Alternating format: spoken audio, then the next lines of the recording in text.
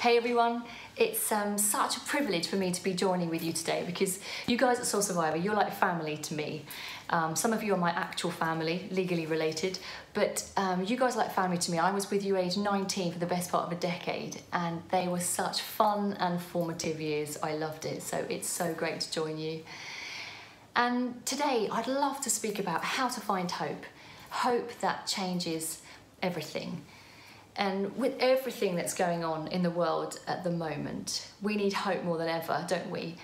And life can so often be unexpected, but hope changes everything. My husband Martin and I, we've got 4 sons, and when they were young, we were on a journey that I'll never forget. We'd been to visit my dad for the day in Kent, and evening was coming, and so we said goodbye and we got the boys in their pyjamas and we put them in the car, belted them in, put their blankets on them, and we made the 2-hour journey back to Oxford where we were living at the time. And we hit the motorway and Jack, who is our eldest, who was age 7 at the time, he said, "Oh, I need a wee." So Martin and I sort of looked at each other as if saying, "I thought you'd done the last minute wheeze." And Martin was driving, so I took an empty water bottle and I leant over into the back and I carefully and responsibly helped Jack wee into this water bottle and then strapped him back in again. Literally, I don't know, 60 seconds later, Harry, age 6, said, "Oh, I'm really desperate for a wee." So I did the same thing with him. And then sure enough, just minutes later, Jessie, age 4, said, "I need a wee too." So this was an empty bottle and it was now pretty full and a fine specimen, I would say, of our son's health. And I didn't want it falling on the floor, leaking out. So I just thought I need to keep that upright. So I put it in the cup holder in the car. And then gradually the boys went off to sleep and Martin and I enjoyed that rare sort of moment of uninterrupted conversation. And we were just chatting away and debriefing about the day. And then I went to grab what I thought was my water bottle and I took a massive swig and then spat it out across the dashboard, and then I grabbed for my water bottle, my actual water bottle, and I started swigging that, winding down the window, spitting it out, swigging it and spitting it out. And then I looked over at Martin, who was driving, just to sort of ask him to pull over because I felt like I'm going to throw up here. And as I looked over at him, he was just laughing his head off.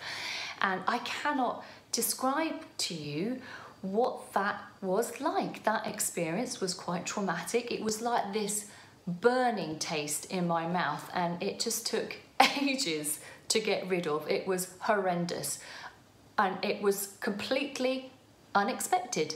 I was hoping for something refreshing, but what I got was completely rancid. And I don't want to overstate it, but sometimes I feel like life can be a little bit like that.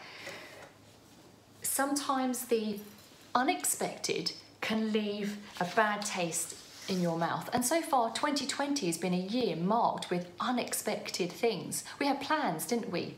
Expectations around finances and work and exams, university places, relationships, weddings, family celebrations, or even expectations around what church would look like, what it means to meet together.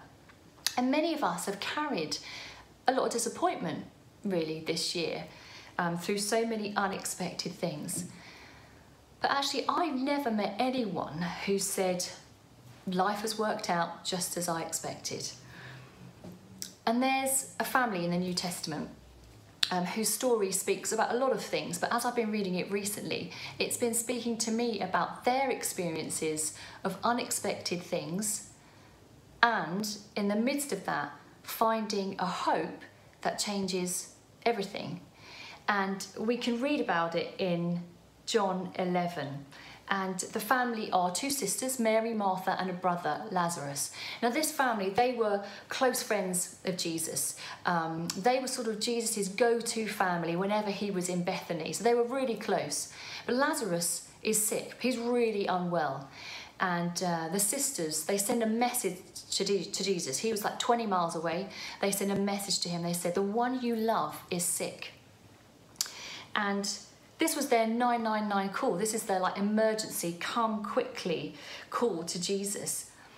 But we read in the story that Jesus stayed where he was for 2 more days. And initially it seems like he didn't even mention it to his disciples. He made no preparations to go. He didn't even send a message back. It was just a bit like, I'm on my way. There was sort of nothing. And, you know, we can read in the Bible that Jesus healed towns of people that he seemingly didn't have a particularly special, close relationship with. And yet there was this family. You know, Lazarus was his friend. Mary, Martha, they were his friends. And yet he didn't seem to do anything. He didn't seem to respond. Why didn't he go?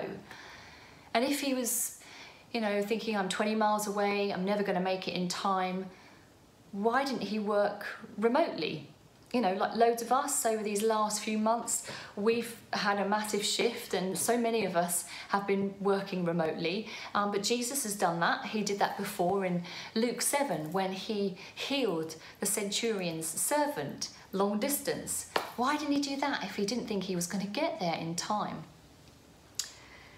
Martha, in her message, she didn't explicitly ask Jesus to come, but she expected him to come. And I can picture Mary and Martha pacing, waiting, anxiously desperate for Jesus to turn up. And maybe you can relate to that. Maybe there's stuff going on in your life at the moment and you feel like you're just in this period of waiting right now. My husband Martin, he's a vicar in the Church of England, and after he had studied at theological college, he needed to get a curacy, so he's like on the job training for the next part of his training. And everybody else at college had got their curacy lined up, apart from us. We were the only ones. And we were getting pretty desperate, actually, pretty anxious. We were getting a bit grouchy with each other, quite stressed. It was like, we're looking at stuff, doesn't seem to be the right thing. We're praying, God doesn't seem to be doing anything or answering our prayers. And then some friends of ours, Joel and Ali Martin, came to visit us one day, and we were just telling them how we were feeling, and they kindly prayed for us. And Joel said, after we finished praying, he said, "Oh, I feel like I had a picture in my mind's eye for you. I feel like the Lord wanted to speak to you." So we were listening attentively, and he said, "I have a picture of like an old-fashioned set of weighing scales with 3 weights. And I feel like the Lord is wanting to say to you, wait, wait, wait." And I just said, "Thanks, Joel. It's not exactly that helpful. What we need is letters and numbers. We need a postcode. That's what we'd really like. Could you perhaps listen to the Lord again?" The truth is, it's hard to wait. I recently read of this co-founder of Ritz-Carlton Hotels, Horst Schulze, and he recently did some research around the hotels and their customer service, and when guests were checking in, just their experience. And his research showed him that during busy times 30 years ago, guests were happy to wait to check in for up to 4 minutes. But today, before guests started getting a bit angry and a bit agitated, they could only wait now 20 seconds before they would start to complain. You know, the truth is, many of us just don't like waiting for anything. And with Martin's curacy, we kept waiting. We kept looking up, looking for opportunities and praying, and nothing seemed to happen. The thing with the curacy is it affects the whole area of your life. It isn't just a job. Of course, it's a job, it's your finances, but it also affects whether you move, your housing, schools for the children. And I'd say to the Lord, don't you realise, like, Lord, there's children involved here. It's everything wrapped up together. And this isn't some kind of, and then God showed up at the 11th hour sort of story. He didn't. He missed it. He was late. And the ordination service that was held at St. Paul's Cathedral, which Martin should have been at, the date for that had come and gone. Because if you don't have a curacy, you don't get ordained. And so I just found myself in a place of just saying, Lord, do you know what's happening? Like, do you care? Do you even see what's going on? And I think the story reads like that for Lazarus and his sisters, because Lazarus's condition grew worse and he died. There was no sign of Jesus and he died. And they hadn't expected any of that. And I think it's understandable that Martha and Mary would question whether Jesus cared for them. Lord, do you see? Do you actually care? Why haven't you come? And it's interesting, Martha in Luke 10, when she was preparing lunch for Jesus and a house full of people, and she asked that question of Jesus before, Lord, don't you care that my sister has left me to do all this work by myself? And maybe you can relate to that. Maybe you find now that you're asking that question too, Lord, don't you care? Do you see me? Do you know what's going on in my life? And Mary and Martha, they buried their brother. Then Jesus turns up. But it looks like it's too late. Except in 2 Peter 3 verse 9 it says, God is not slow in keeping his promises. And the truth is, God is never early, but he's also never late. He is always on time. And just because you're waiting, it doesn't mean he's not coming. And with our accuracy, the Lord did this sort of beautiful miracle, really, and it was in his own timing. And we ended up at this curacy that was an amazing blessing for us and for our children for the following 10 years. It looked like he was late. According to our time frame, my time frame, he was definitely late, but in God's time frame, he was right on time. And ironically, don't have time to go into sort of sharing all the details of how he made that happen, but certainly seeing it now, looking back now, we actually have experienced his kindness and his love and his care in the details of our lives, and finding that curacy in ways that we would never have done had we not had to wait. For us, it was unexpected, but it anchored our belief in who Jesus says he is. And that's what we come to in these next few verses. Things didn't go as the family had expected, but then the most unexpected of all happens when Jesus turns up. And he makes his way to Bethany, and Mary actually goes out to meet him before he even arrives. And she was honest with him. You know, she was open, she was real. She doesn't gloss over the pain, the disappointment, the grief. And she says to him in verse 21, if you'd have been here, my brother would not have died. And then Jesus says in verse 25, I am the resurrection and the life. Whoever believes in me will live even though he dies. And whoever lives and believes in me will never die. Do you believe this? And she says, yes, Lord. But it's like she doesn't get fully what he's saying. It's like she understands that he's trying to teach her something. And she's like, yes, Lord. Are you teaching me that there's life after death? And then Martha calls Mary and she says, the teacher is here and he's asking for you. And like Martha, Mary comes to Jesus. She's honest, she's raw, she's open with him about how she's feeling, her desperation, her despair, her disappointment. And she says exactly the same thing. Lord, if you'd come, my brother would not have died. Her grief is real. And Jesus, he weeps. He doesn't just relate to her in her grief. He weeps with her. He grieves too. And if you're grieving something today or someone today, know that Jesus grieves with you. He's not some aloof, distant sort of father that just wants to teach you stuff, teach you a few lessons. He's with us. He's alongside us in our pain, in our disappointments, and he's weeping with us. And whatever you're facing today, whatever you're going through, know this, that God sees you, he knows you, and he loves you. And we can find comfort in his presence, and we can find hope in him. And hope changes everything. Jesus turned up, but it looks helpless. You know, Lazarus had already died and he was buried. And what interests me is at this point in the Gospel of John, there'd been 6 miracles, and we're just about to read miracle number 7. And if numbers are significant in the Bible at all, then we are about to reach this climactic miracle. But the people don't believe there's anything that Jesus can do. You know, after 3 days, the body begins to break down. This is day 4. The Jewish belief at that time was that the soul of a dead person would stay near the body for 3 days in the hope of returning to it. So day 4, this was looking hopeless. You know, Lazarus was not just dead, he was irrevocably dead. It was like all hope was gone. This was not an atmosphere of faith here when Jesus turns up. But the truth is, it's not over until God says it's over. And in verse 39, Jesus says, "Take away the stone." And then he goes on to say in a loud voice, "Lazarus, come out."